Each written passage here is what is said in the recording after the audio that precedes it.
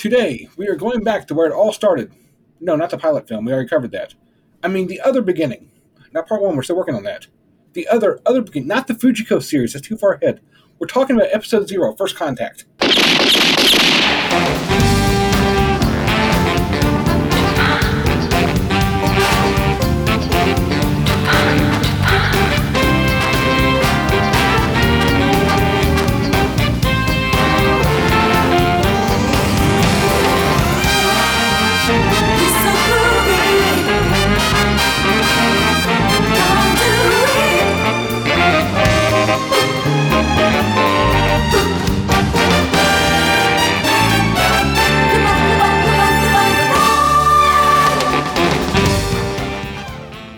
I'm Chris, the best calling card ever. And joining me are ordering a hamburger, Natalie. Sup? New York Yankees fan, Emma. Hi. And unreliable narrator, Drew. Greetings, Lupontic folks. And, might I say, welcome to Sideburns and Cigarettes, a Lupin the Third podcast, a podcast about a monkey-faced thief, his friends, and their many adventures. We are covering all of the animated and the live-action entries in the Lupin the Third franchise in, mostly, chronological order. And, folks, it's good to be back. It is... Guess who's back? Indeed. Back again. I can't even say good to be back because it's my first time as a co-host. So Yeah. Yeah. It's your first time, you say. Your first contact, as it were. Oh, God. Hey. I give you that one, Drew. Oh, boy. We are back after a brief hiatus after, I don't know, the mammoth task of covering Part 6 all the way from October of 2021 till the end of March this year. We covered that on a weekly basis, which, I like, one thing after that, I have so much appreciation for people who, produce regular content, let alone, like, weekly content. It gives me a whole new respect for people who do that because it was a challenge, but it also was 100% worth it because it was such an absolute blast. We had some incredible guests. It was fun to keep up with the series. Well, not for the first half, but the second half it was fun to keep up with the series. So today, before we get back to covering Part 1, boy, it feels like it's been forever since we've been talking about Part 1. I'm so excited to get back to it. Today, we are covering I could say new release from Discotek, but this is a release from last month. It released quite early, which was a nice surprise, but also kind of like I had the idea to schedule this at a certain point in the Blu-ray release. Like, what was it? A whole month and a half early or something. Mm-hmm. And I was like, oh, well, that's nice. It's going to have to wait. And if you're wondering, yes, Part 6 is currently airing weekly with a new English dub on Adult Swim.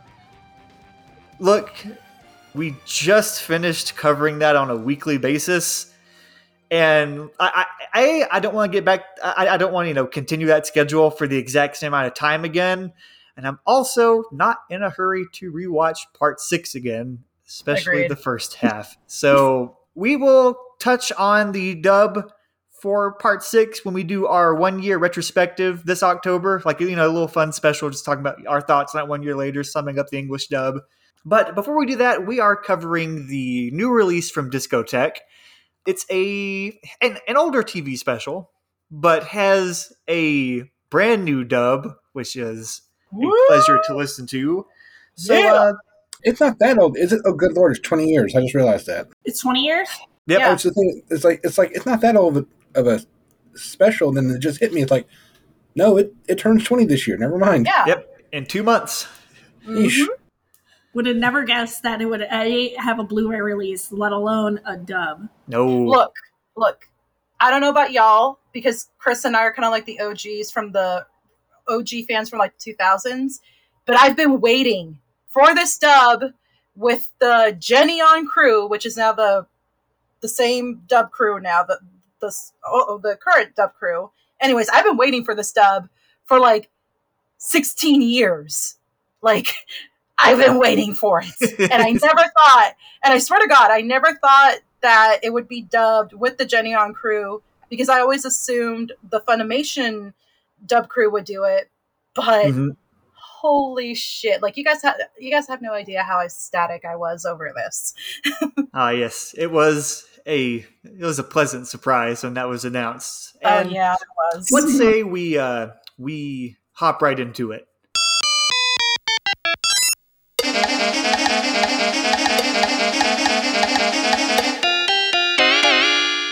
On this episode, we will be covering Lupin III, Episode 0, First Contact. It was the 14th TV special. It aired originally on July 26, 2002, was released on Blu-ray by Discotek Media on April 26, 2002. This special was directed by... 2022. What'd I say? You said 2002. Oh, boy. We went back 20 years. Drew, learn from my mistakes, all right? That hiatus wasn't long enough. My brain's still mush after. Well, this special was directed by Minoru Ohata. Has an extensive career in storyboarding, from Attack on Titan to Danganronpa 3, Black Butler, Full Metal Alchemist Brotherhood, JoJo's Bizarre Adventure Golden Wind, Death Note, Samurai 7, just to name a few. He also directed an episode of Evangelion and Ghost in the Shell standalone complex.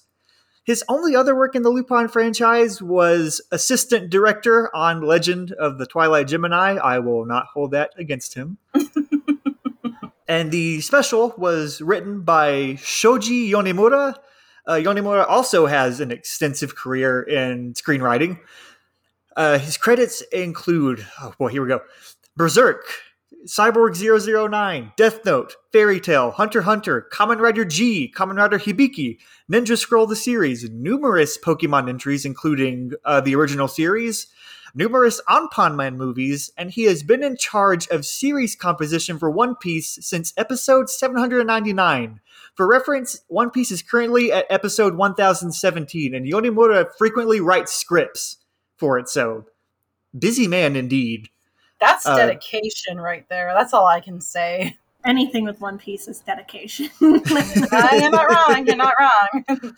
And his two other credits in the Lupin franchise are the script for Island of Assassins and The Pursuit of Haruma's Treasure. That's a pretty solid resume there. So, And today we will specifically be focusing on the new English dub for First Contact, and that dub was produced by Discotek Media and Eastern Star, with the production handled by Epcar Entertainment. The script was adapted and directed by the one and only Richard Epcar. And, of course, the cast for this special are Tony Oliver, Richard Epcar, Lex Lang, Michelle Ruff, Doug Erholtz as Lupin, Jigen, Goemon, Fujiko, and Zenigata, respectively. Other credits are Jameson Price as Galvez, Eric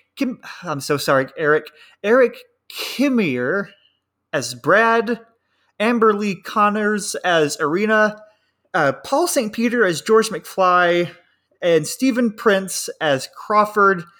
And Shade was voiced by Todd Haberkorn. I am not going to focus on this too much, as we're going to have fun here this evening, but it would be neglectful for me to not bring up the fact that Todd Haberkorn has some serious allegations of sexual harassment that have been levied towards him. And those are I'm not going to say those are allegations. We're not saying one way or the other here on the podcast, but just a heads up, they are serious allegations. We advise you to do some research into them. And if that is a deal breaker for this special for you and this episode, that is completely understandable. So with all that aside, how about that new dub? I've been waiting for it forever. Sorry, I'm literally like, you guys, obviously Titanic is like the meme cultural lexicon. I'm literally old Rose, like, it's been 84 years in my need and want for a dub of my favorite Lupin special. And I can honestly say it did not disappoint. No. Like, there's some things, and we'll get to that, but overall, it's like out of 5 stars, 4.3 out of 5. That is specific, but I like it. Yeah. I like the 0.3. Thumbs up, thumbs down, like take it back to like Siskel and you're like thumbs up, thumbs down, some really petty exchanges with one another. You mentioned that Jameson Price is Galvez, right? Mm-hmm. Yeah. So this dub is actually a little bit of a Mortal Kombat reunion. Ooh. Because in, I want to say the most recent games, Jameson Price is the announcer, and Richard Epcar is Raiden. So that's kinda neat. Nice. Oh, right. I forgot about that. Yeah. But overall with this dub, like I mentioned earlier, so for those of us who were fans since, the Adult Swim days, 2003, and then, like the dubbing of Part 2 and Mamo, and of course, Funimation dubbing all the specials, I, like a dumbass as a kid, assumed we would get this dub by the Funimation crew, like probably 2006, 2007, and the years flew by and we never got it, and I just assumed it would never be dubbed until recently in this resurgence of Lupin, which I'm still thankful for. But like it being dubbed by the Genion crew, that just makes me, it makes my 15-year-old self just so happy right now. Because again, I never thought it would happen, and it happened. Oh, my heart. It's really nice. I just assumed that a lot of the things that were already released on DVD wouldn't get like a Blu-ray release. I was like, well, they're already out. But also, it comes to mind that DVD cases are like starting to like be hard to come by. Apparently, is what I heard. So like, it kind of also makes sense in that way. But yeah, it was just like one. I was like, well, it's already released. Why would they also do a dub of it too? And then when it was announced, I was like, well, hey, that's pretty awesome. It's tied for my first favorite special with Tokyo Crisis between those two. And so I've always really liked it. Certain scenes have always made me just take off my glasses for a second and be like, what the fuck? Which we'll get into some of the lines more going forward. So I was just really, super excited about it. I'm just grateful for all the work that Discotech does. I saw all the names on there: Brady, Justin, Reed, and Mark. Mark, yeah. Yeah. Yeah, so obviously, we really, as Lupin fans, owe a ton to them. Oh yeah, yes. definitely. They do just fantastic work, and honestly, I think this dub was one of the strongest dubs to date. In my opinion. I think it's also because they had more time to work with it. Yeah. Those are my overall thoughts before we really delve into further. Yeah, I have to agree. I think this is probably, out of all the dubs that have started with the new cast, with Oliver Epcar and Erholtz and Ruff and Lang, ever since Doug Erholtz joined when the new dub started, this is probably my favorite. Erholtz? Joe Erholtz? Did you say Joe Erholtz again? Yeah, one of these days, that's going to get back around to him. Yes, it is. I'm never gonna live that typo down. You're gonna physically meet him and be like, I must apologize because I've called you Joe Erholtz for some time, and not because I don't like you. It was 3 years ago, and it's oh Lord. And the thing I will always just have in my mind, the shaking gif of it. So That's beautiful. But even from the very first scene when Jigen is with the reporter, Epcar's performance in that moment, obviously he's playing Jigen, playing Lupin, but all the same, right. That really that kind of wistful, nostalgic tone he has. When you think about it, First encounters are a hell of a thing. As coincidental as running into your ex in the middle of the desert. It can be a game that changes a person's life. Just a stray cat. What's wrong? Actually, come to think of it, stray cat was the first thing I said to him when we first met. The way he delivers that specific line, it's so good. Because even if it is like Lupin in disguise, like he has... It still feels very Jigen, because I feel like Jigen just would be a very nostalgic person, too. It does. Yeah, definitely. And it's such a huge step up from his performance in part 1. Yes. I mean, I hate to say it, but you know, his performance in the dub of part 1, it feels phoned in a lot.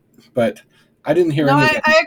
I agree with you there, Chris. I mean, I have the part 1 Blu-ray, and I'm still slowly getting through the dubs of it, but it's like, it's kind of painful for me. Well, you know, everybody else is so great in it. It's just Epcar's performance in part 1. It just... Yeah.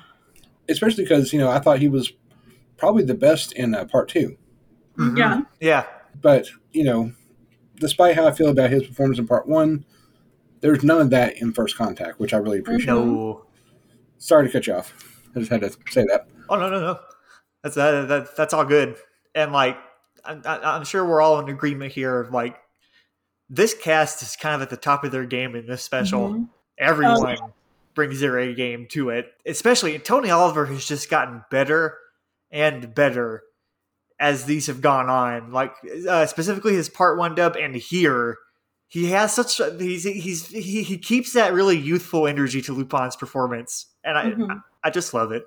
It's great with Tony Oliver, especially for this one. I feel like early on Lupin part 2, and this is just me having some background knowledge of like how he got the role and how he auditioned for Lupin.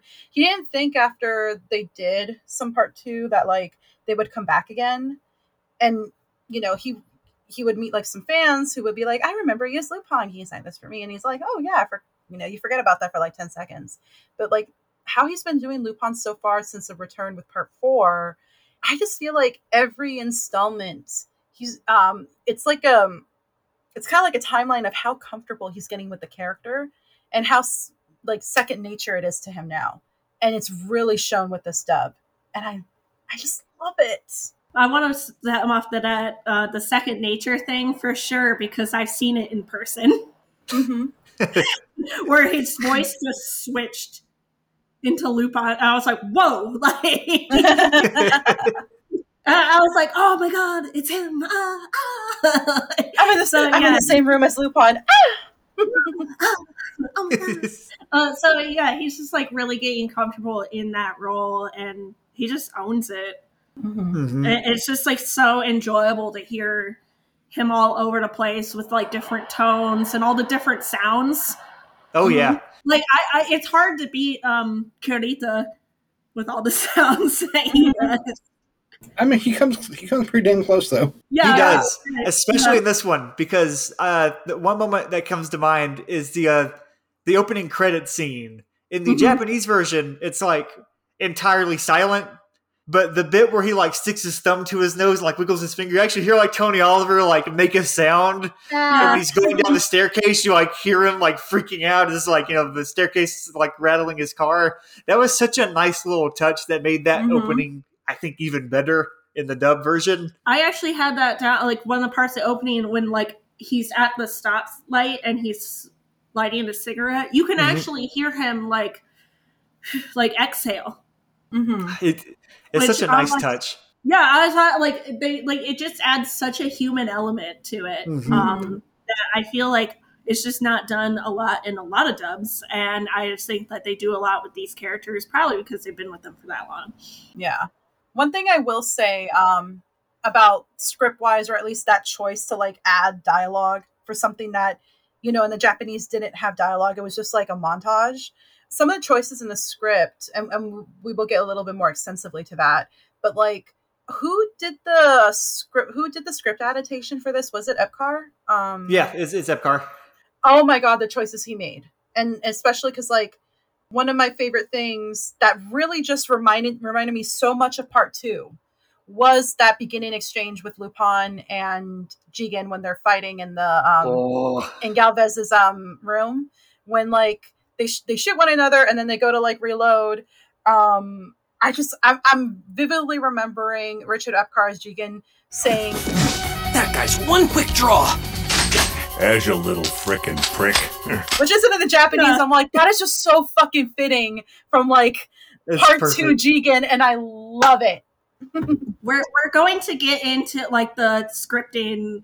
Like Drew saw me smile because there's a problematic scene. There's a problematic scene, but there's a line that they made even better, which I did not think was possible. No, agreed. And they also had Goemon get his own name wrong twice. Are we gonna go on that again? Yes, I will. Until somebody at Discotheque or whoever hears me. Chris is so funny. At least they don't say Arsène Lupin the third. Then I would actually. That's true. That would be the crown sin. I feel like I'm done here. Again, am I the only one who doesn't really care about those choices? Like, really? Probably because, a generational suffix at the end of the name, that's not very Japanese. No, like, that's Japanese true. That I would have agree that. with. But at the same time, at the end of the day, I don't care. It's just cooler if it's Lupin the third. Yeah. But it's just, again, like, with Goemon, he's very, very traditionally Japanese. So it bugs me whenever fans and writers add a very Western-style suffix to his name. I feel that. Why don't we just say it Game of Thrones style? Goemon Ishikawa, the 13th of his name. That's how he introduces himself in Japanese. Exactly, so just go the Game of Thrones style. And that gets translated as the 13th. Why stop there? Just call him, Goemon von Ishikawa the 13th or something. Try to move away from the Japanese as much as you can if you want to do that. Okay, so before we start getting into the exact scripting and some of the I'm about to talk about dialogue, but while we're still in the performances, I specifically love in the part 1 dub, Tony Oliver has really brought a really youthful energy to Lupin, which is perfect since it's the first series. He really plays up how young he is. Mm-hmm. And he doesn't quite do the same here. He does a little bit, but he plays up how kind of naive Lupin is with Fujiko, because this special has in his mind, because obviously we'll get to the ending and all that, but the moment when Fujiko flies away with the clam of Hermes, and he's But Fuji Cakes, how could you do me like that? there's actual hurt. And then at the end, when Fujiko's but I hate liars even more, he goes, But I'm not lying. it's so stupidly sincere. Thank you. It's such a perfect note. Again, Tony Oliver, the GOAT. The goat. He knows this character backwards and forwards, and it's beautiful. And I love it. I really absolutely love it. That's my Lupin right there. I always have to, because we're talking about Tony Oliver, but I always have to do a shout out to Doug Airholtz because he just kills it every single time. He has made the role his own. I'm Zenigata with the Japanese Metro Police, and don't you forget it! He's just so great. And I was talking to Drew earlier, I was like, this special in particular, Goro Naya, just is so close to my heart. Hey man! Hey there!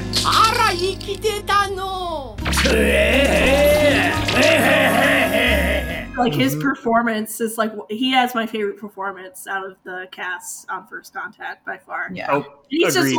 He's probably just my favorite voice actor of 5, which is weird for me to say, but it's I just see I could hear all the sounds and all of the phrases that he would say in Japanese, and I was almost comparing them to the English, and I was like, man, I like it just as much.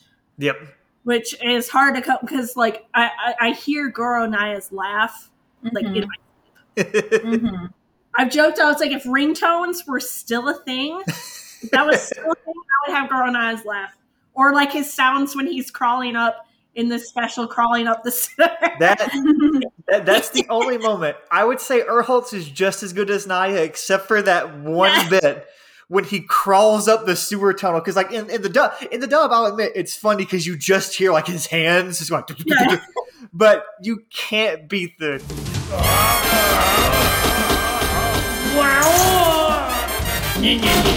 Yes, he's just like going up. He sounds like the fucking feral animal. That's the one moment. But apart from that, Erholtz is so good as the character. Right. He even nails that, because there's a moment in the Japanese version when Zenigata gets locked up, he's calling out for George, but he like distinctly goes, Georgie!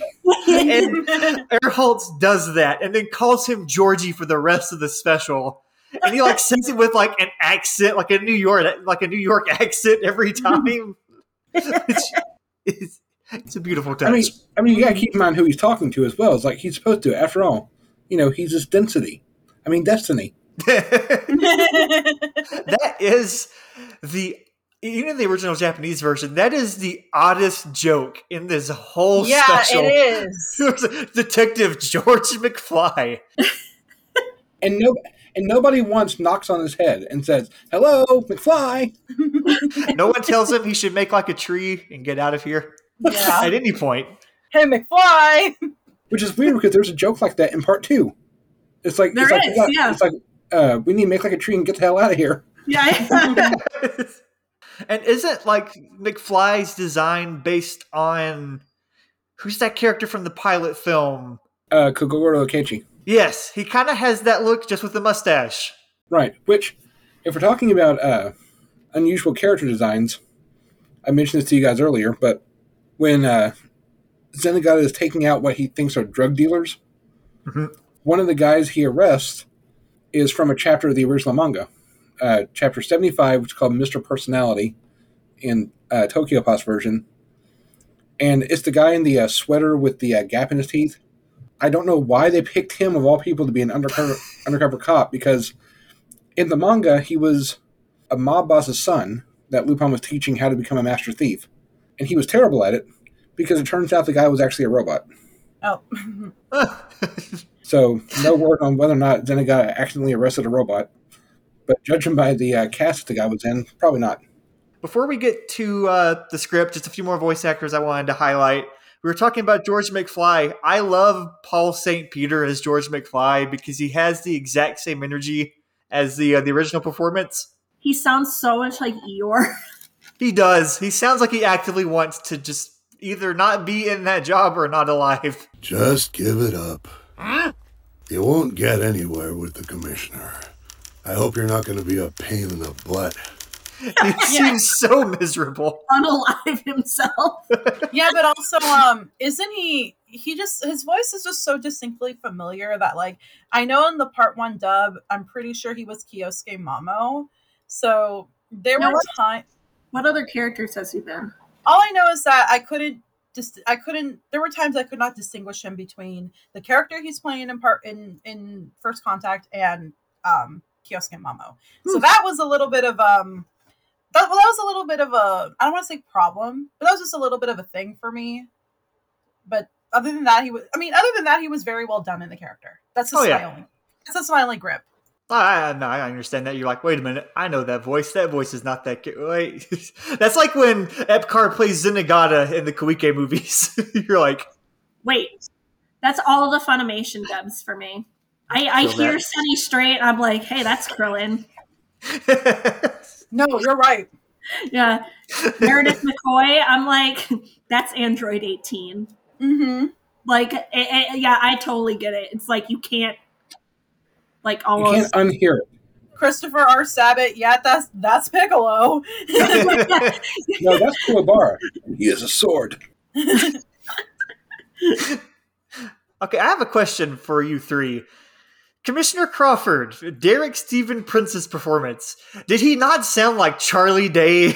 All that I did, Commissioner, was my duty as a police officer. Your duty was to come straight here from the airport! I did my duty as a detective! Shut up! He did! He did! My God. Thank you!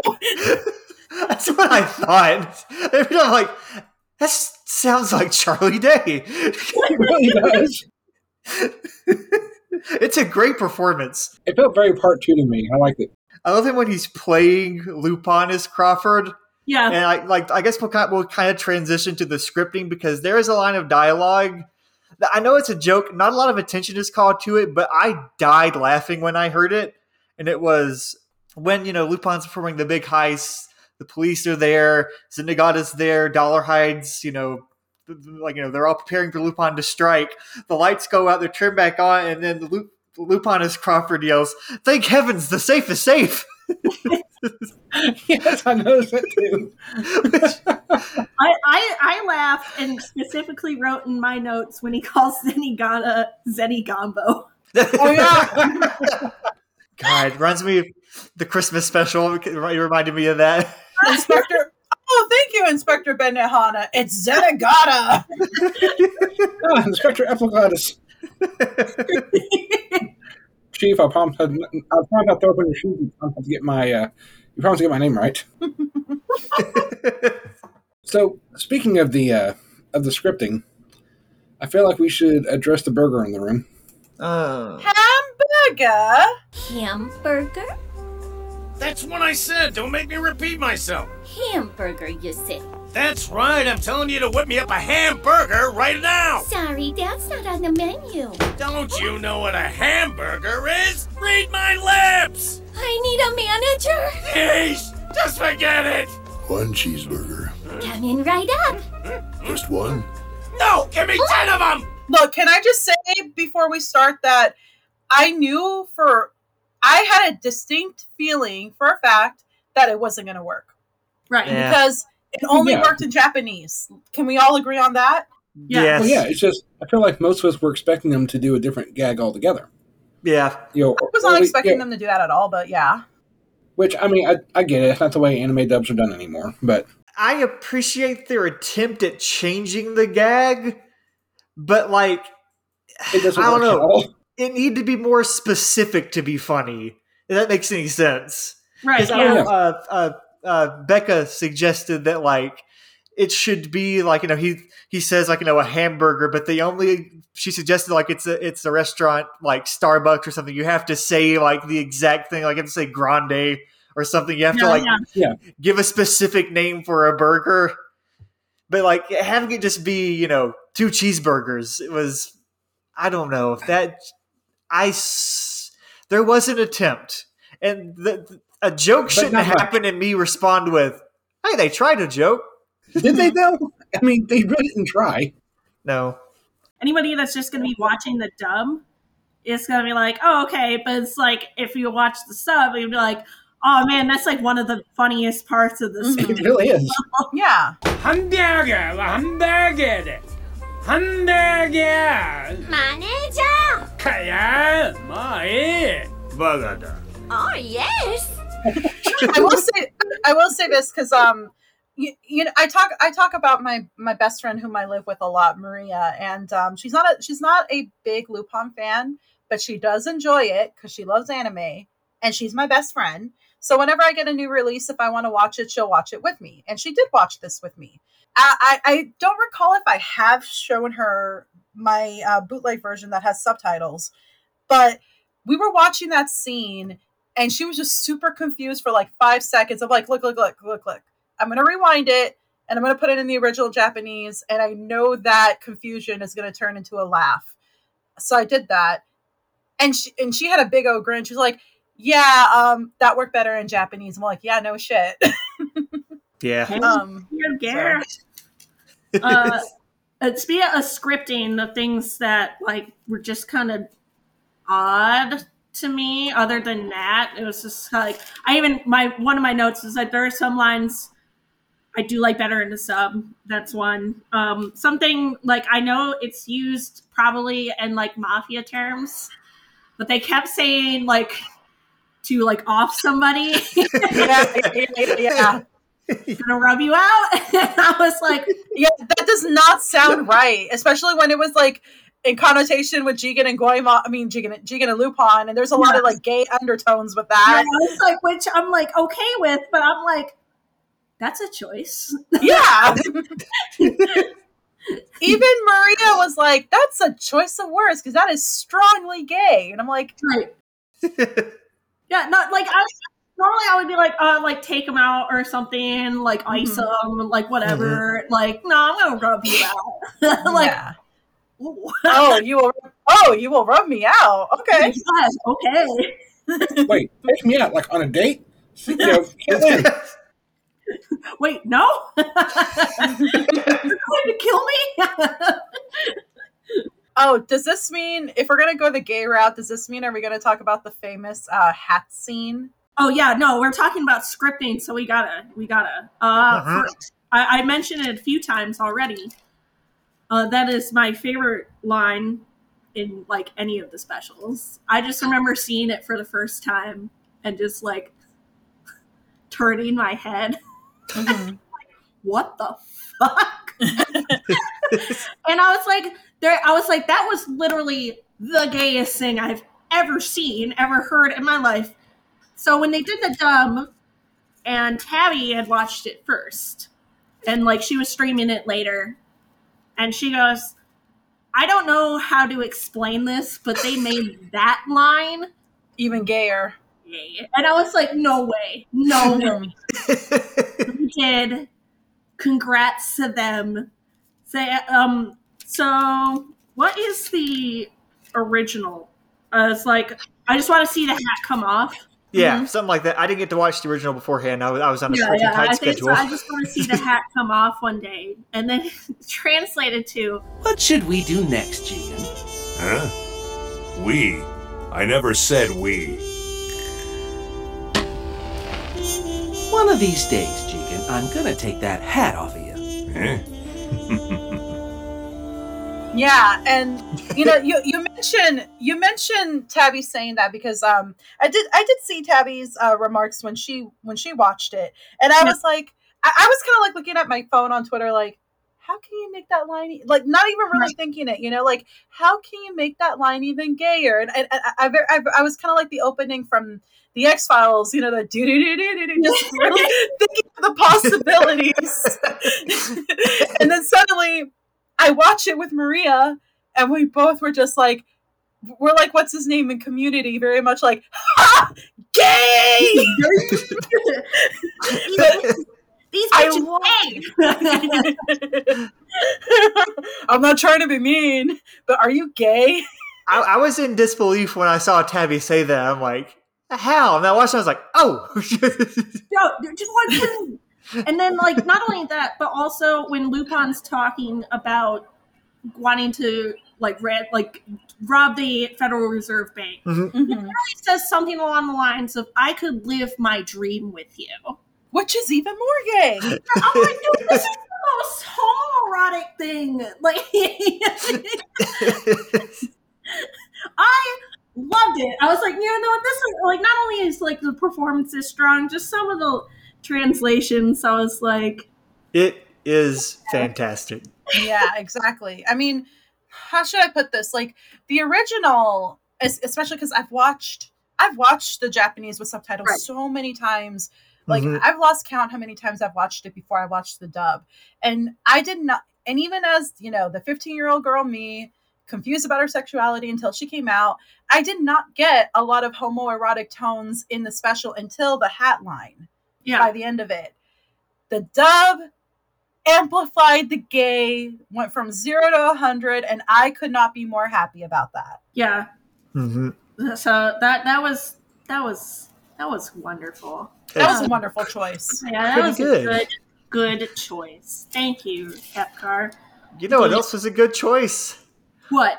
Taking out the one really racist joke in this special. Yes. I forgot about it. Oh, with the whole Zenigata versus Harlem thing? Yeah, the Safari Park line. I have forgotten about that. Yeah, I tend to forget about that. It's like a repressed memory. Well, for me, I will say this. It's not a repressed memory because, side note here, I grew up in Oakland, but a lot of those comments just flew right through my head because I lived in an area that you didn't hear that very often. Like, I did not understand the connotation of that line. So when I watched it with subtitles, and then, it just went right through my head. And then people were like, oh yeah, that one really racist line. And I'm like, wait, what one really racist line? And it took me like, years later to watch that scene. And I was like, with newfound understanding, that's what they meant. I think I've seen the special once before, and I think that line caught my eye when I watched it. But then shortly afterwards, Ryan and Mike of Lupin of Three Jackets uploaded a feature-length commentary for First Contact.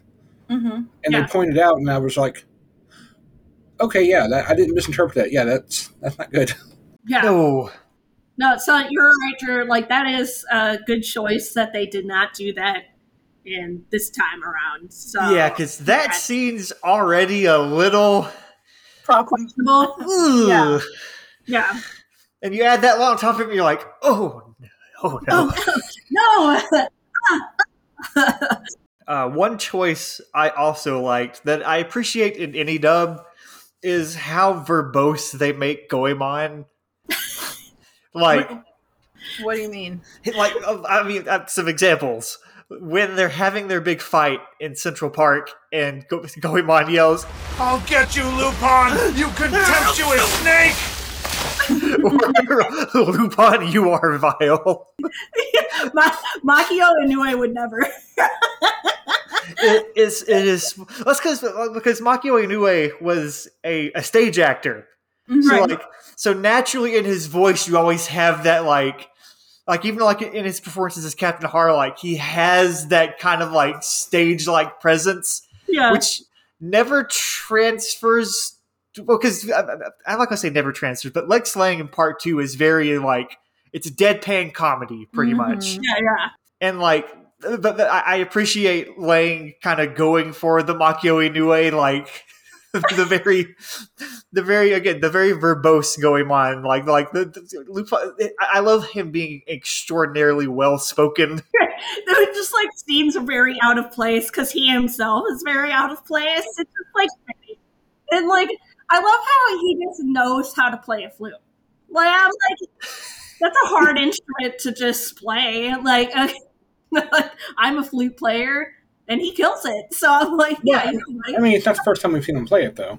I know. It just always happens when he does. I'm like, what a multi-talented guy. And not only that, he's playing his own theme song as well. Yeah, exactly. Yeah. He's breaking the fourth wall because he's playing his own. He's playing Zantetsuken, not the sword, the song. But going back to what you're saying, Drew, about the verbose, now I get what you meant. Yeah. I've always just like since the Part 2 days, I've always assumed that like Goemon is just the one who is very more likely to use big words. Like I kind of joke that sometimes like Tasty from Orange is the New Black should just go to Goemon and be like, damn word a day. Because it's always like, what's with the big words going on? But I love it. Speaking of banter and indeed talking and stuff, I like I actually preferred Jigen and Lupin's banter in the cell in English as opposed to Japanese. I thought it was so well done and so funny, and just like I captured both of them so well. What is he called, skirt chaser and stuff? Like, who said that? I've got something written down. It's right after that line when Lupin's like, of course it's normal to be jealous of a lady's man like me, but don't blame me if the ladies flock to me like bees to honey. I can't help it. And she goes, that's absolute bullcrap. It's time to sleep. Hey, look, they say you can get flies with honey, but you can get more honeys by being fly. I'm leaving. Me too. I'm not giving him that one. Also in the cell, a guillotine. Look at that. Relevant. Yeah, like, let's just bring in a guillotine, and Emma just comes out of nowhere. Like, what? We would not even be in the same state, but if I mentioned guillotine, Emma would just come through my door like, guillotine? Oh, yeah. I'm like that Jigen. Oh, yeah. Jigen on with the binoculars, like, yes, hello. Oh, yeah. Okay, at this point, I'm just looking at lines I've got written down, and I just have, usually I like write down the character's name and then the line of dialogue, but I didn't have time to write it, but I know who it is because the line of dialogue is, Georgie, I arrested Lupin, looky over here. Which, again, Erholtz is killing it as Inagata. I It did is like beautiful. in the whole burr scene, like when he said "keep the change." I liked his delivery on that. This is It was great. just kind of like, keep the change. You still owe a couple more dollars, sir. What? I wrote that down. I was like, I just liked his delivery on that specific line a lot. I don't know why. It just stuck out. But Jesus Christ, 10 burgers. I just realized we went over all the performances a minute ago. I need to talk about Michelle Ruff as Fujiko in this. Oh my god. Yes. He is incredible. Mm-hmm. Like she's like the like the moment when she's trying to seduce Jigen. Yeah. And she's like, I've always kind of liked you. And the minute like Jigen puts the gun up to her, keeps the towel from falling, and like is really dismissive, she's like, What a chicken. I wonder if you'll be able to beat Lupin. it's like it's just fucking cutting her right there. It's it's Oh, so yeah. good. She does it so well because she like it's not like a disappointment or like maybe even like what she says like men are stupid. It's just like goes right for the gut. It's so. So what? And I'm like, oh, that's my girl right there. All right. I do miss the original translation, which was chicken shit, though. I would have loved to hear Michelle Ruff say chicken shit, honestly. I mean, who wouldn't? Just looks like Jigen like, chicken shit. Clearly that's like my bad impersonation of Michelle Ruff, because my voice is not very sultry. I sound like, I honestly do feel like I sound like nails on chalk. So what you're saying is you sound rough because you don't sound like Ruff. Hey. I heard the joke, I just didn't stop you from saying it. But yeah, Michelle Ruff in this was just incredible. Mm-hmm. When is she not incredible though? Like, right. you know, Yeah, I mean, coming back to like how since part 2 and this evolution of like the now format, you know, the now set cast doing the characters. One of the things I will say that I was very happy with when they announced they were dubbing Woman Called Fujiko Mine. At first I was like sad because it was Funimation doing it, and I was like, oh, they're probably getting Meredith McCoy as Fujiko Mine, and it's like, whatever, she was okay. But then when I heard, no, they're bringing Michelle Ruff in to do Fujiko, I was like, honestly, that is the primal choice because she sounds seductive as fuck. Thank you. there's one instance in particular where we're not going to talk about it. I already knew what you were thinking, Chris. I know. You called me out on it before, all right? I was going to point out that Michelle Ruff has more experience with her character than the rest of the cast does. Yeah. Yeah. Yeah, because if you take that series into consideration, right. You know, she played Fujiko, and you know, none of the rest of the cast was there, save for Epcar, and he was playing Zenigata. Yeah. But I did bring up on a prior message with Drew that I posted, I think, on my Twitter about if Philip Wilburn had to do that scene. Oh my god. Oh god. Everybody just closes out of the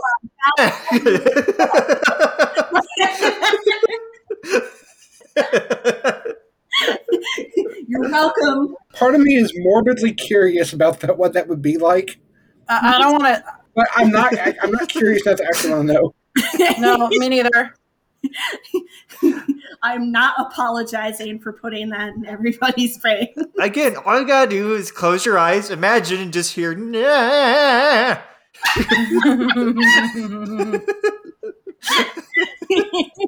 And there you go.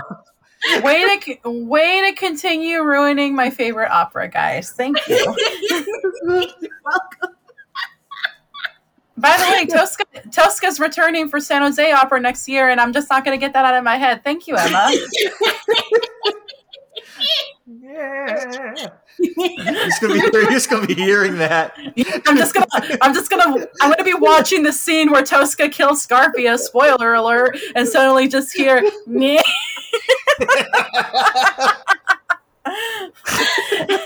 And just suddenly judging Emma like, I want to murder you. Before you go to sleep, that's all you're going to get. Haunted by the moaning Wilburn.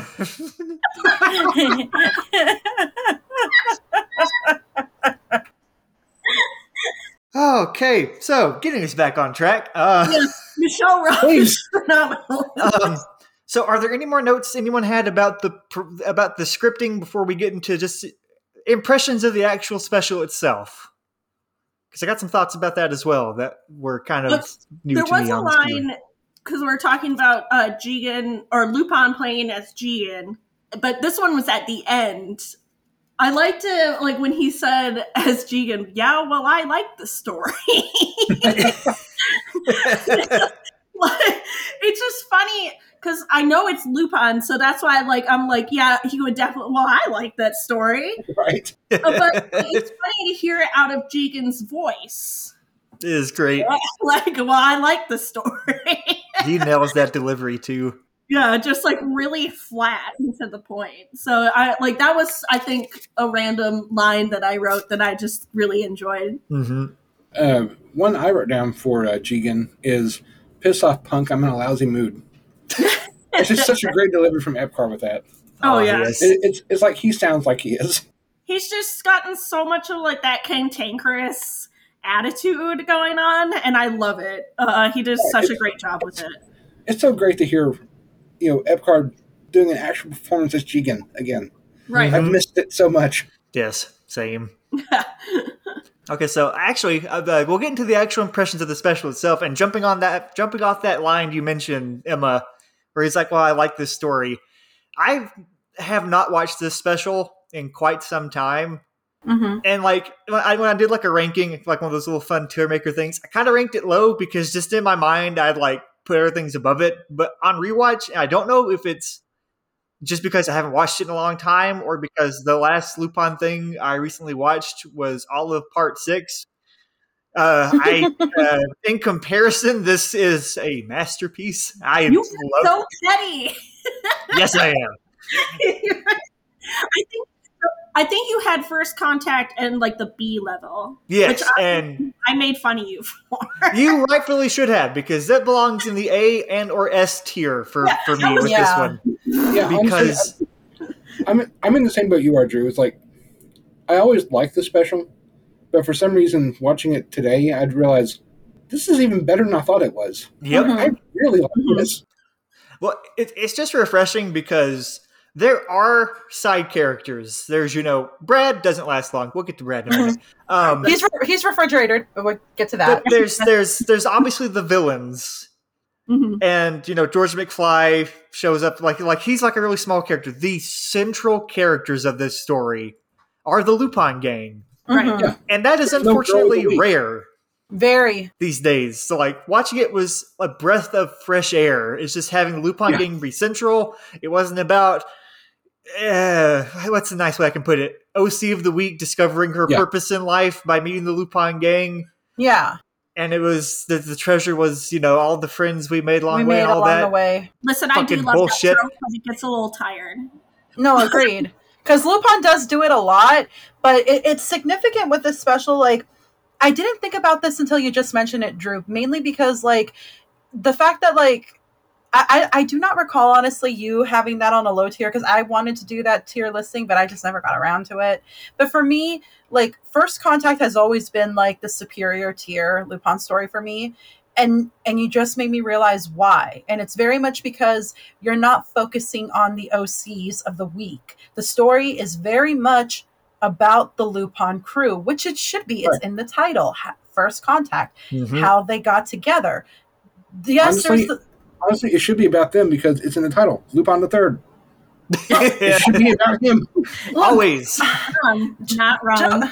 No, jokes aside, there's times where I watch a Lupin story and I do not mind the OC of the week. For me, off the top of my head, it's very much Operation Return to Treasure. I love the OC of the week, and as much as the villains were not that great or even that memorable, I did enjoy them. But it's nice to have a story that just focuses on the quintet, that doesn't focus on anybody else. Where even like Zenigata and Goemon, which is very rare that they both get that in any storyline, they're both used fine. They're not thrown away or okay, fine. Goemon comes there and choppity stuff, and that's it. That's all we're going to use him for.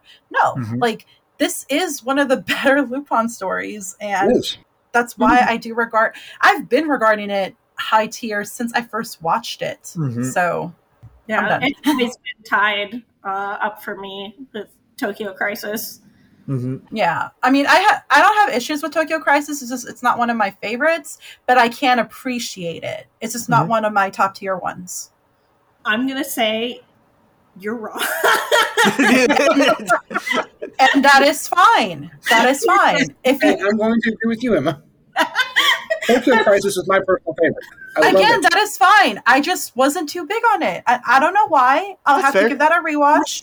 But I just didn't really like it. So good. That's fair. I didn't think it. Did I think it was terrible or bad? No. It's just look. All I'm saying here is a lot of Lupin fans love Part 1, but I'm one of those that like I could give or take without it, honestly. And again, that's understandable. Yeah, I'm that way with. I don't want to say with Part 2 because there's a lot of good in Part 2, but I have tried to watch through all of Part 2. Careful what you say, Drew. I'm just saying there is a lot of bad. There's a lot of very bad Part 2 episodes, but there's also a lot I agree with you. But there's also a lot of god tier masterful Part 2 episodes, so it all evens out in the end. Yeah, there's just so much more of it compared to everything else. It's like it's not all going to be great. I know. Again, there's different flavors of Lupin. Yeah. I have yet to find a fan who truly and undoubtedly sees no problems and loves everything. And this is coming with like a franchise that has shit like Princess of the Breeze and fucking Return of High Cal. If that person existed, I would have to I would not trust them. Me neither. Because Twilight Gemini exists. Yeah. I think I might actually know someone like this. But all I'm saying here is there's a Lupin for everyone. Again, I rewatched it earlier this afternoon. I still enjoy the trash that is Return of High Cal because I'm a trash panda. That is also valid. I respect you. I honestly do respect you for how much you like that special. That is commendable. Leave me alone. It is special. That's like Vinny saying that he likes Princess of the Breeze. I'm like, man, you got some. No. I seen it. A brave man. Believe it or not, and I'm not going to call her out because I love her very much, even though she's just like an online acquaintance. But I know someone who does genuinely love Princess of the Breeze, and I'm not going to call her out on it because she's one of the sweetest people you'll ever talk to. So I flat out call out Vinny just now. It's not Vinny. I know, but he put himself out there. There was like a hot takes post. He was like, "I like Princess of the Breeze." I was like, I really got to get around and watching this special one of these days. Technically, she did put herself out there because she mentioned it in a podcast. But I'm not going to name any names. You figure it out, you guys. That's all I can say. But at the end of the day, there's a Lupin for everybody. Like different strokes for different folks. Exactly. That's kind of the beauty of the franchise. There's a Lupin for everybody, but First Contact is like top tier. It's top tier, yeah. Oh yeah. It's on Momo levels of top tier at least. It's like top tier is like Momo. I don't know if I went that far, but what I'm saying here is, the ones that people can unanimously say are top tier Lupin. It's like off the top of my head, it's Momo. I guess Cagliostro, but there's a lot of division over that, and I don't think anybody says that Momo is bad or that Cagliostro is a bad movie. Nah. No, it's just that people have their own takes on it because of like the direction of Lupin. But again, different strokes for different folks, and also of course the recent CGI film. But other than that, different strokes for different folks. Getting back to the special itself, First Contact. The one thing I like about it, and once again, directly in contrast. Okay, I like Part 6. I like Part 5 and Part 6 and the serious direction it takes. I very much appreciate just how unabashedly silly First Contact is. And it has the veneer of being serious. Like, the colors are kind of muted. It's like really dark and shadowy and like no, it has like kind of noir look to it, but it is 100% a cartoony Lupin adventure. And I love that dichotomy where it's like it takes because you all know me. I love my Lupin stories that like deal explicitly in the criminal underworld. Like, they're thieves, they're criminals, they deal with the mafia, they deal with this. Like that stuff's fun. And like the fact that it takes place in that kind of like dark, like grimy, like it has that look of it. But then you've got stuff like, Lupin pulling a lever, his entire apartment just like dumping dudes out of it. Cleaners getting cleaned. see, that's one thing I like about the special is that whenever it tries to be funny, it almost always succeeds. Yeah. It's like, I don't know if it's because it's been a few years since I last watched it, but I found myself laughing out loud several times watching it. Oh yeah, I haven't forgotten just how funny it was. Yeah. And like it's nice because like it's a Lupin story. Like it has kind of muted colors, it has like a darker look, but it isn't up its own ass, which is nice. Yeah. No, agreed. The last two series. Petty.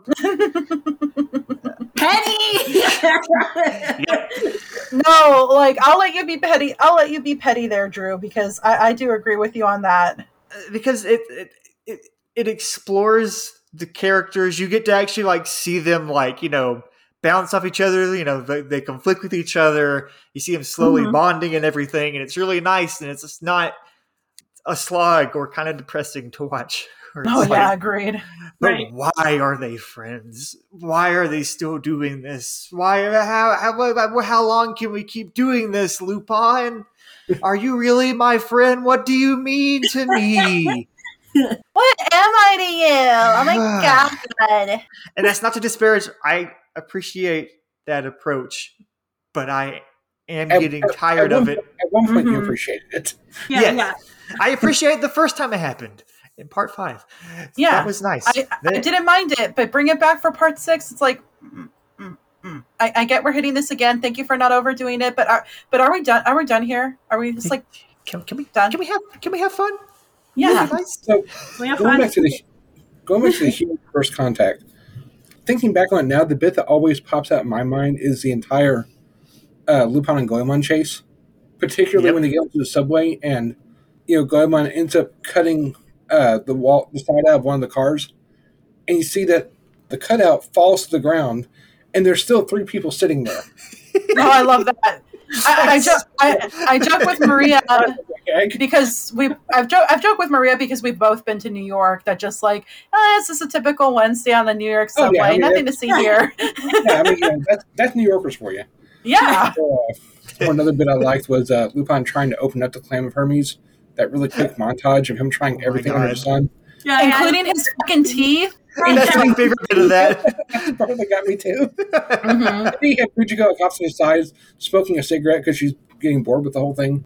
Or Zenigata trying to break into the building. It's like first that officer gets him in like a crushing bear hug. Oh, yeah. And then the whole bit where he goes into the sewers. Yeah. Especially that going into the sewers like fucking Jean Valjean and Les Miserables. What gets me is his expression when he pops up through the manhole, hitting his head on the cover. It's like only there for like a few frames, but it's hilarious. His scaring the teeth, hell out of the rats that are around him. the way his teeth like spread apart is such a cartoony touch. And Chris, you mentioned that bit, the subway chase. There is a moment like it's right before the moment you mentioned where like cuts the thing. I love when they're both running away from the sub.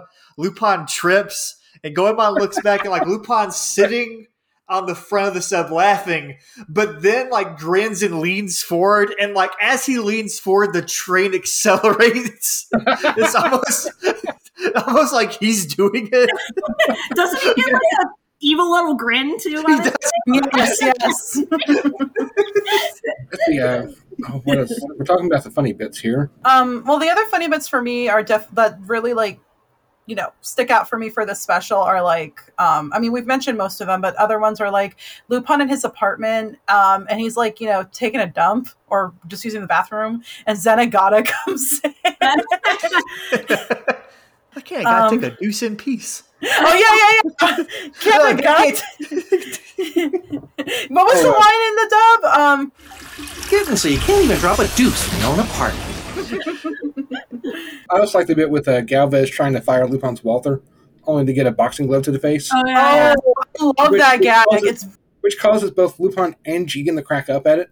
Can I just say, going back to like dubbing, I don't know why Tony Oliver and Richard Epcar laughing as their characters did not hit me as well as it did with Kobayashi and Kurita doing it in the Japanese. Because, like, for me, re-listening to that in Japanese, I'm just with them. I'm like dying of laughter, and it's like, oh my god, this is very sincere and cute.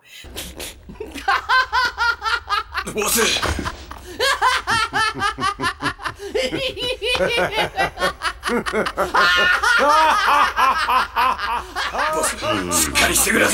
But I go to the English dub, and I'm like, hey, boss!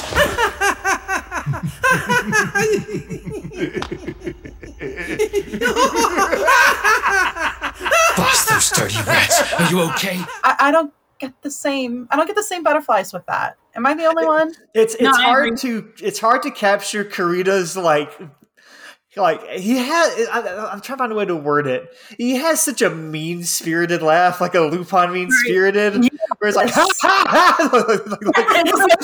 I'm literally laughing at you, like, yeah. No, I felt that same way, Natalie. I was like, it didn't have, like, for some reason, those two laughing, Kurita and Kobayashi, it's just like, it makes me smile, but also like my ears. I think it's because like so mean spirited. And like this, I was to say, in my defense, I haven't watched the sub version in a few years, so so I like the fact you guys are talking about. The dub version still worked on me in that. Okay. I was laughing along with them. So. Oh yeah. Okay. Well, again, you're talking to me who has seen the sub version more times than I can recall, and then watching the dub, which I still love and I was excited for, and I was just like, this isn't hitting with me. Kind of stupid comparison, but it's kind of like like you love Lord of the Rings so much, and then you go into The Hobbit, and you're like, yeah, no, this doesn't do it for me either.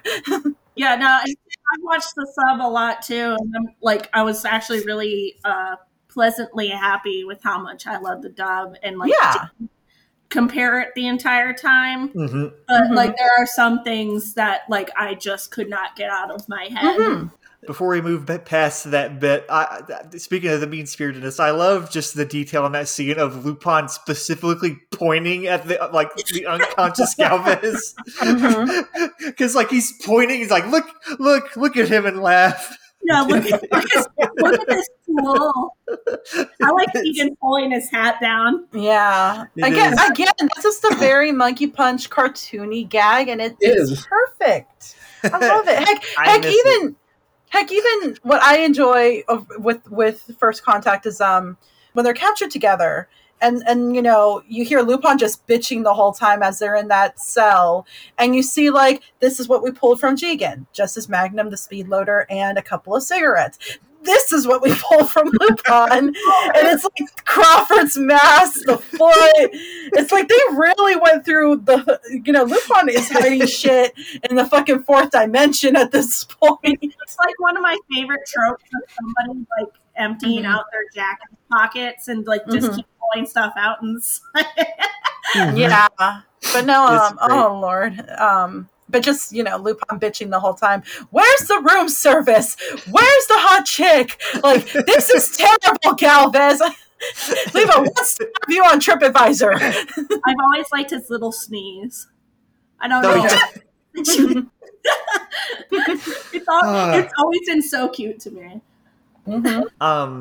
One thing I really appreciate about this special after watching it, and again, this is kind of obvious, but I love the references to previous entries in this, because they're not just cheap fan service. They make a lot of sense when you realize it's just Lupin doing a mishmash of because personally, this is not my preferred origin for the gang. I like it to be a bit more spread out. I kind of like how it's presented in part 1 in the one we call Fujiko Mine. But I love how this is Lupin telling a story that would be like, again, it's a story that is succinct for one movie where it's like he mashes together the fight he had with Goemon in Japan on the freeway. He like, oh, what is he? Maybe like he mentions that there's the moment with Galvez like firing the minigun and they like avoid the bullets like they do in Mamo. And there's like all sorts of little touches. He pulls his gun with his teeth. Yes. With his teeth from when the seventh bridge falls. Yeah. That's always badass. Yeah, Oh, no, hell I yeah. was like, I always like that. And like you said, like other callbacks that aren't cheap and not just Including Zenigata arresting a robot from the manga. And like, it would not surprise me if the other, undercover detectives were characters from the manga as well, and I just didn't catch it. Mm-hmm. So I definitely caught the robot in the turtleneck. And speaking of Zenigata, there's that gag near the end when Zenigata thinks he has handcuffed from his Lupin still burning. He thinks he's handcuffed him, Yes. but then looks and it's Galvez instead of the race car. Mm-hmm. And it's fan service that makes. I'm not even gonna call it fan service. It's just like nods to the past that makes sense because it's Lupin like getting details intentionally wrong, just like trying to mash together like an origin as a cover story from stuff he can remember off the top of his head, but it's like got a new twist to it. But it's also kind of endearing because he, like, if it's his story, he's pulling from his own memories. Yeah. I mean, think about it. You put that context there, and there's that scene, like, originally from part 1 in the manga, Goemon's whole intention for meeting Lupin was to kill him. And you have that iconic, in the episode of the coming of Goemon Ishikawa, you have that one scene where they're kind of like on the highway on top of cars, and here's the the flammable liquid. They did that in First Contact, which was a beautiful shout out. Mm-hmm. They also did the bit where Goemon slices Lupin's vehicle that he's driving into. Mm-hmm. Yep. Keeps driving half of it. There's a detail in that scene that I die laughing at every time. He slices the vehicle in half, and there's the moment where Lupin like jumps on the guy's motorcycle. But right before he jumps on the motorcycle, I feel like the fandom would not let Lupin get away with, knocking an innocent person off his motorcycle and onto the road to steal it. Mm-hmm. I mean, it was perfectly in character for me, but I feel like fans nowadays would not like that. well, No. those people would be lame. I agree with you there. But there's a bit right before he jumps on the motorcycle. There's like the shot of the guy on the motorcycle. He looks and like you see the bisected car. Lupin's holding onto the steering wheel and like rocking back and forth with a big grin, and then hops onto the motorcycle, almost like he's gearing up to jump. Mm-hmm. Just trying to use It's the such a- momentum to keep the damn thing going. Mm-hmm. Oh my god, that makes sense. That makes perfect sense. Just like lunging forward repeatedly, just to keep it going. Trying to get every last bit of potential energy out of this thing. Oh, it's so good. Oh my goodness. Just so many callbacks to it. It's to call back to like some OG storylines. It's like, yee. Speaking of, Lupin is an unreliable narrator. I feel like the bit where, hold on, let me see where I wrote this down. Okay, yeah. The fact that Lupin gets laid by Fujiko in this story suggests two things. One, the story is probably false, and two, Lupin's the one telling it. Well, yeah. Neither of which we have any indication of up to that point. Yeah. Heck, dub line changes.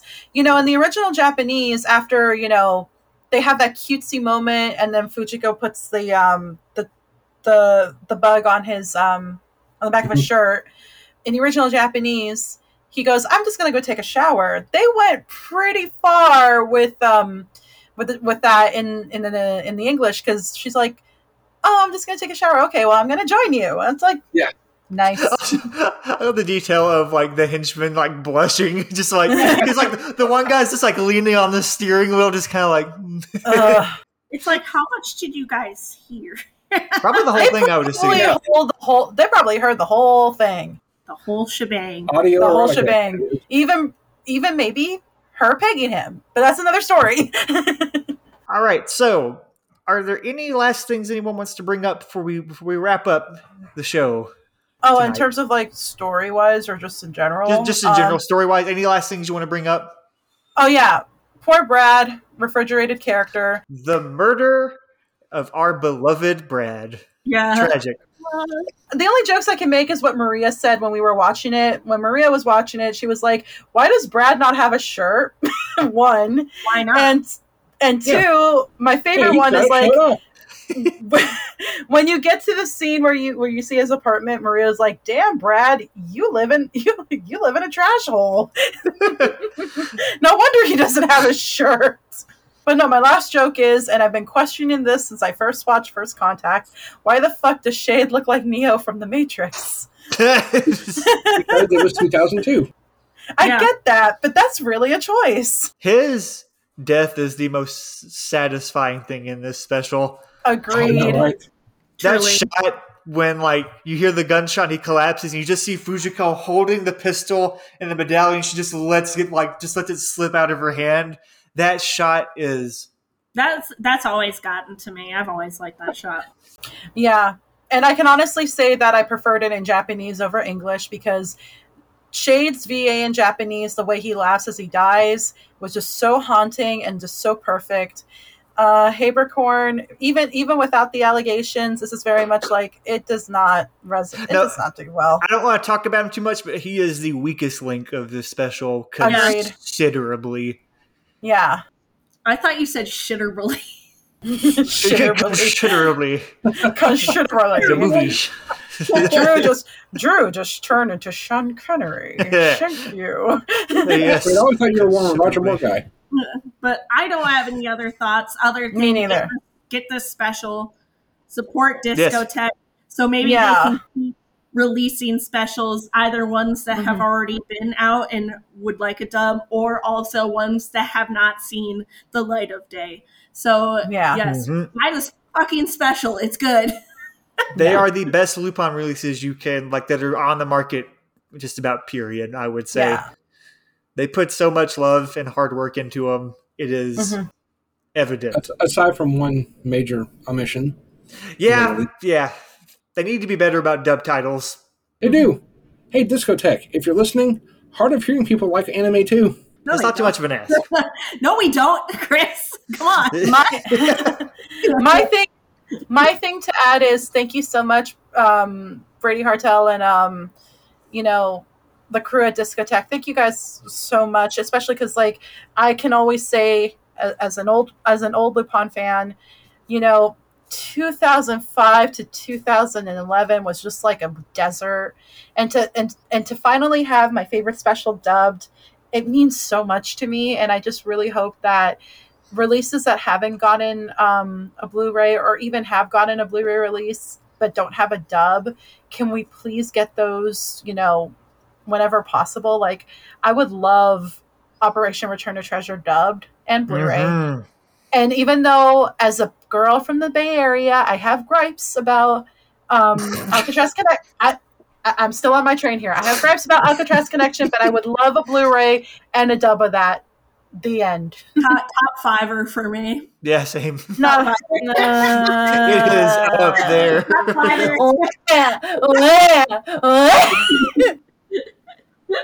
So, I have a hypothesis about this special.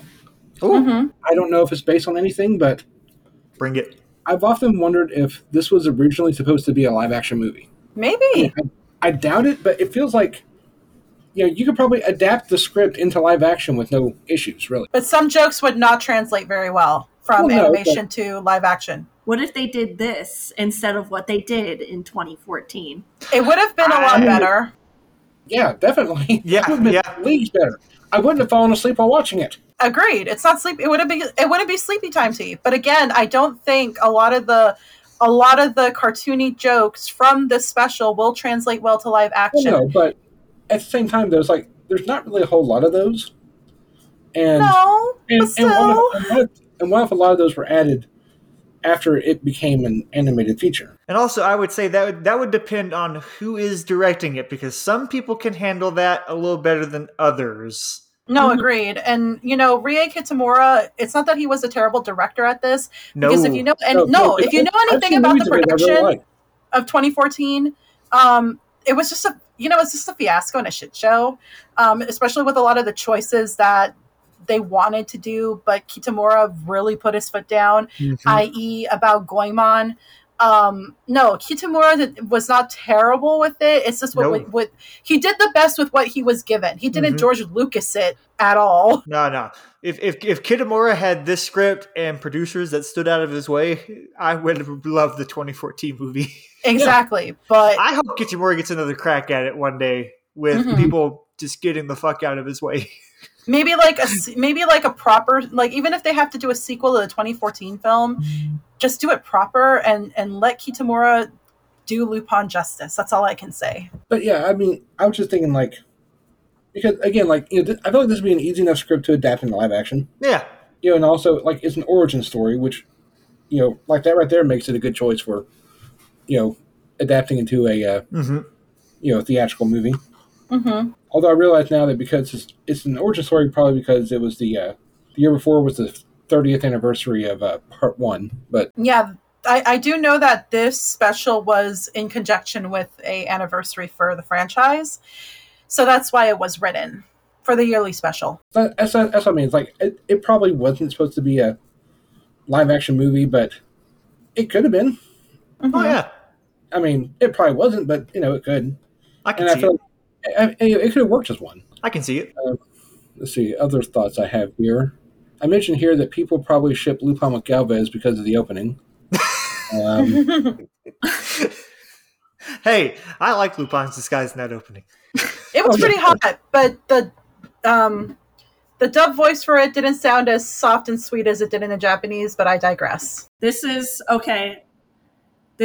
Ellen Stern appreciation. I love Ellen Stern, but I don't think that was a good choice, honestly, but I digress. She was especially great as a sheep in Part 4.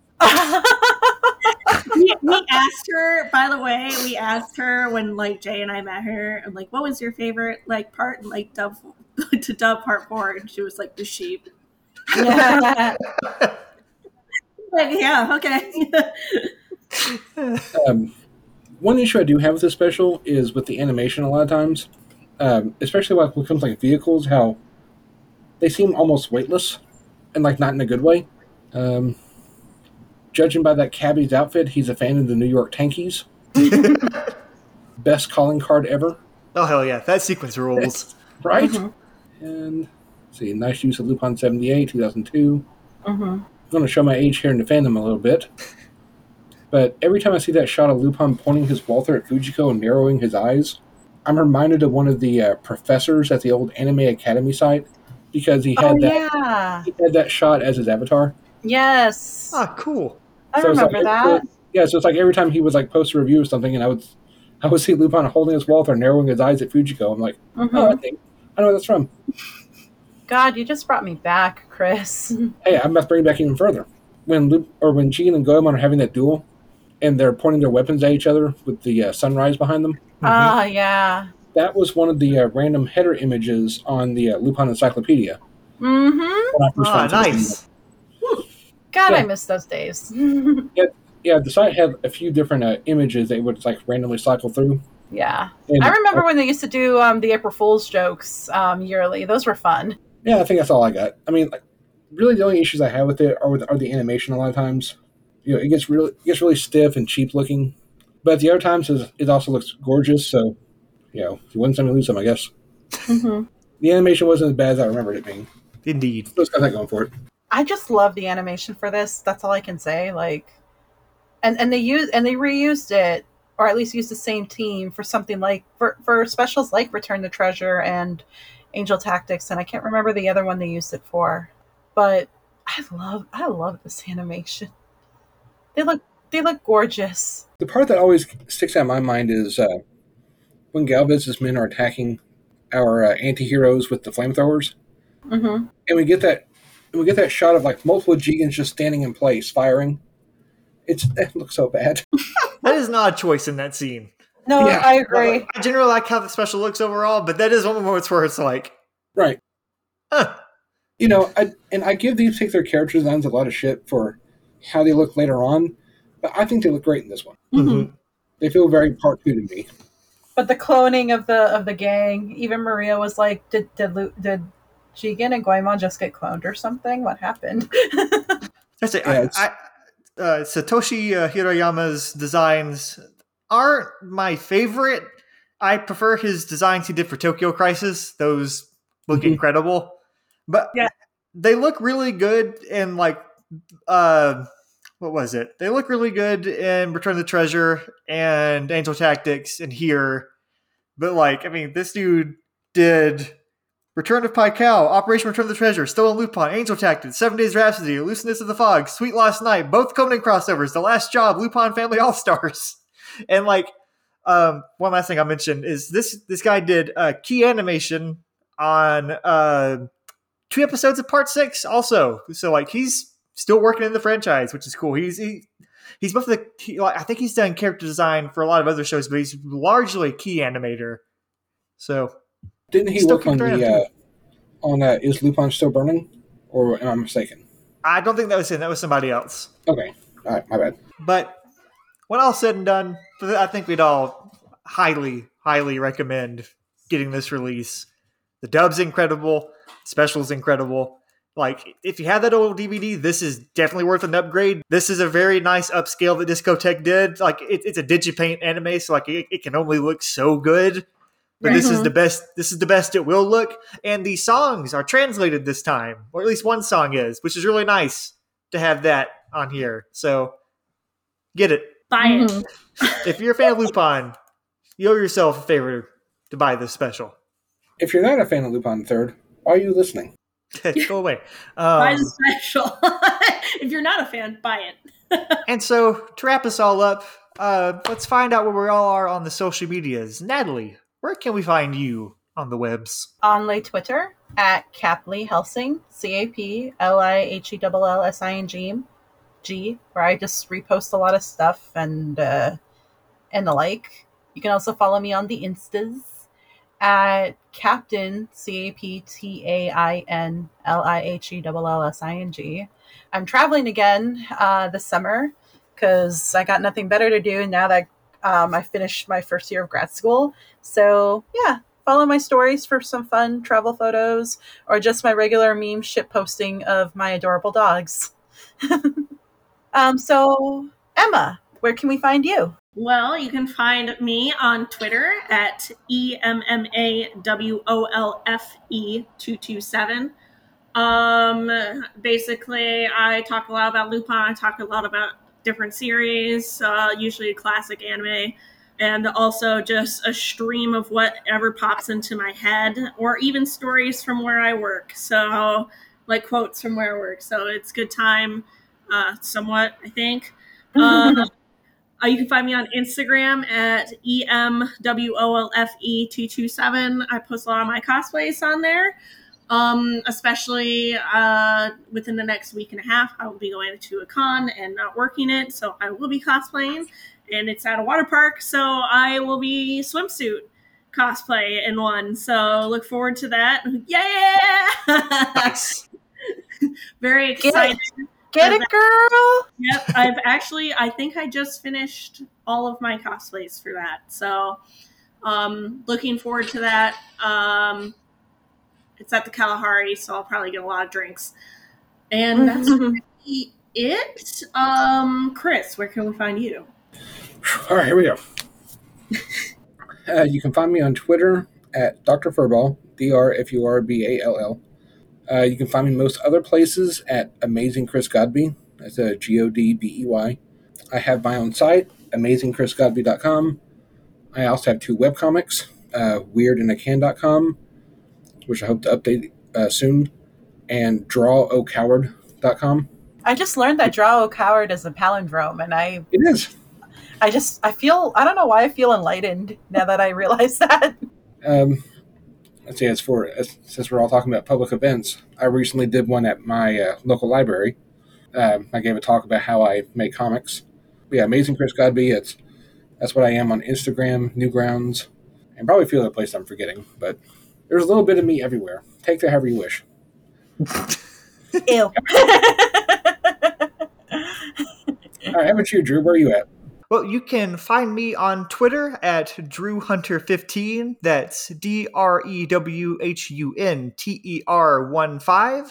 You can find the podcast on Twitter at LupinPod. That's LUPINPOD. You can find us on Instagram at the same @ And you can listen to us on SoundCloud, Spotify, and Apple Podcasts. And if you're listening to us on Apple Podcasts, do us a favor, scroll on down, give us a 5-star review if you're feeling like it. We greatly appreciate it. On that note, Lupontic folks, it is good to be back. It's good to be back at a far more relaxed pace. I can finally have sleep now. You have sleep? Oh, shit. What's that? I don't have sleep. And we are excited to get back to our next episode is going to be hosted by the one, the only, the amazing Christopher Godby, where we'll be doing the Lupin the Third Starters Kit, where each of us will give 5 entries in the Lupin the Third franchise that we think is best for newcomers. And maybe I should get my list done before we do that episode. And then after that, thank God, finally, we are getting back to Lupin the Third Part 1 for a little bit. Pew, pew, pew. Because Prison of the Past is also releasing on Blu-ray in July, so we'll also be covering that. So, And I finally watched it. Hey! Yeah, yes, he did. Yeah, we streamed it. That was fun. So we've got some exciting stuff coming up, and especially exciting considering we have a brand new co-host with us. And of course, we introduced Emma at the end of our final Ladies Night episode, and we are extremely excited to have her as part of the team moving forward. It's going to be great. Yes. And also on the content notes, there might either be what I like to call my In Conversation With, or maybe a new minisode coming up pretty soon. Depending on what gets recorded first and what Drew can edit first. So hey, we got good stuff coming, folks. We got stuff, guys. Like, we got a couple grams, and I ain't talking about these crackers.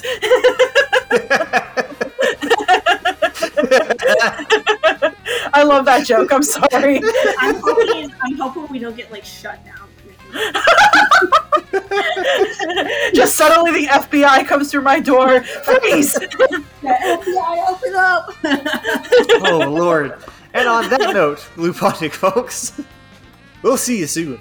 Good night, Lupontic folks. Have a great day. Yes, have a good night. Bye. There it is.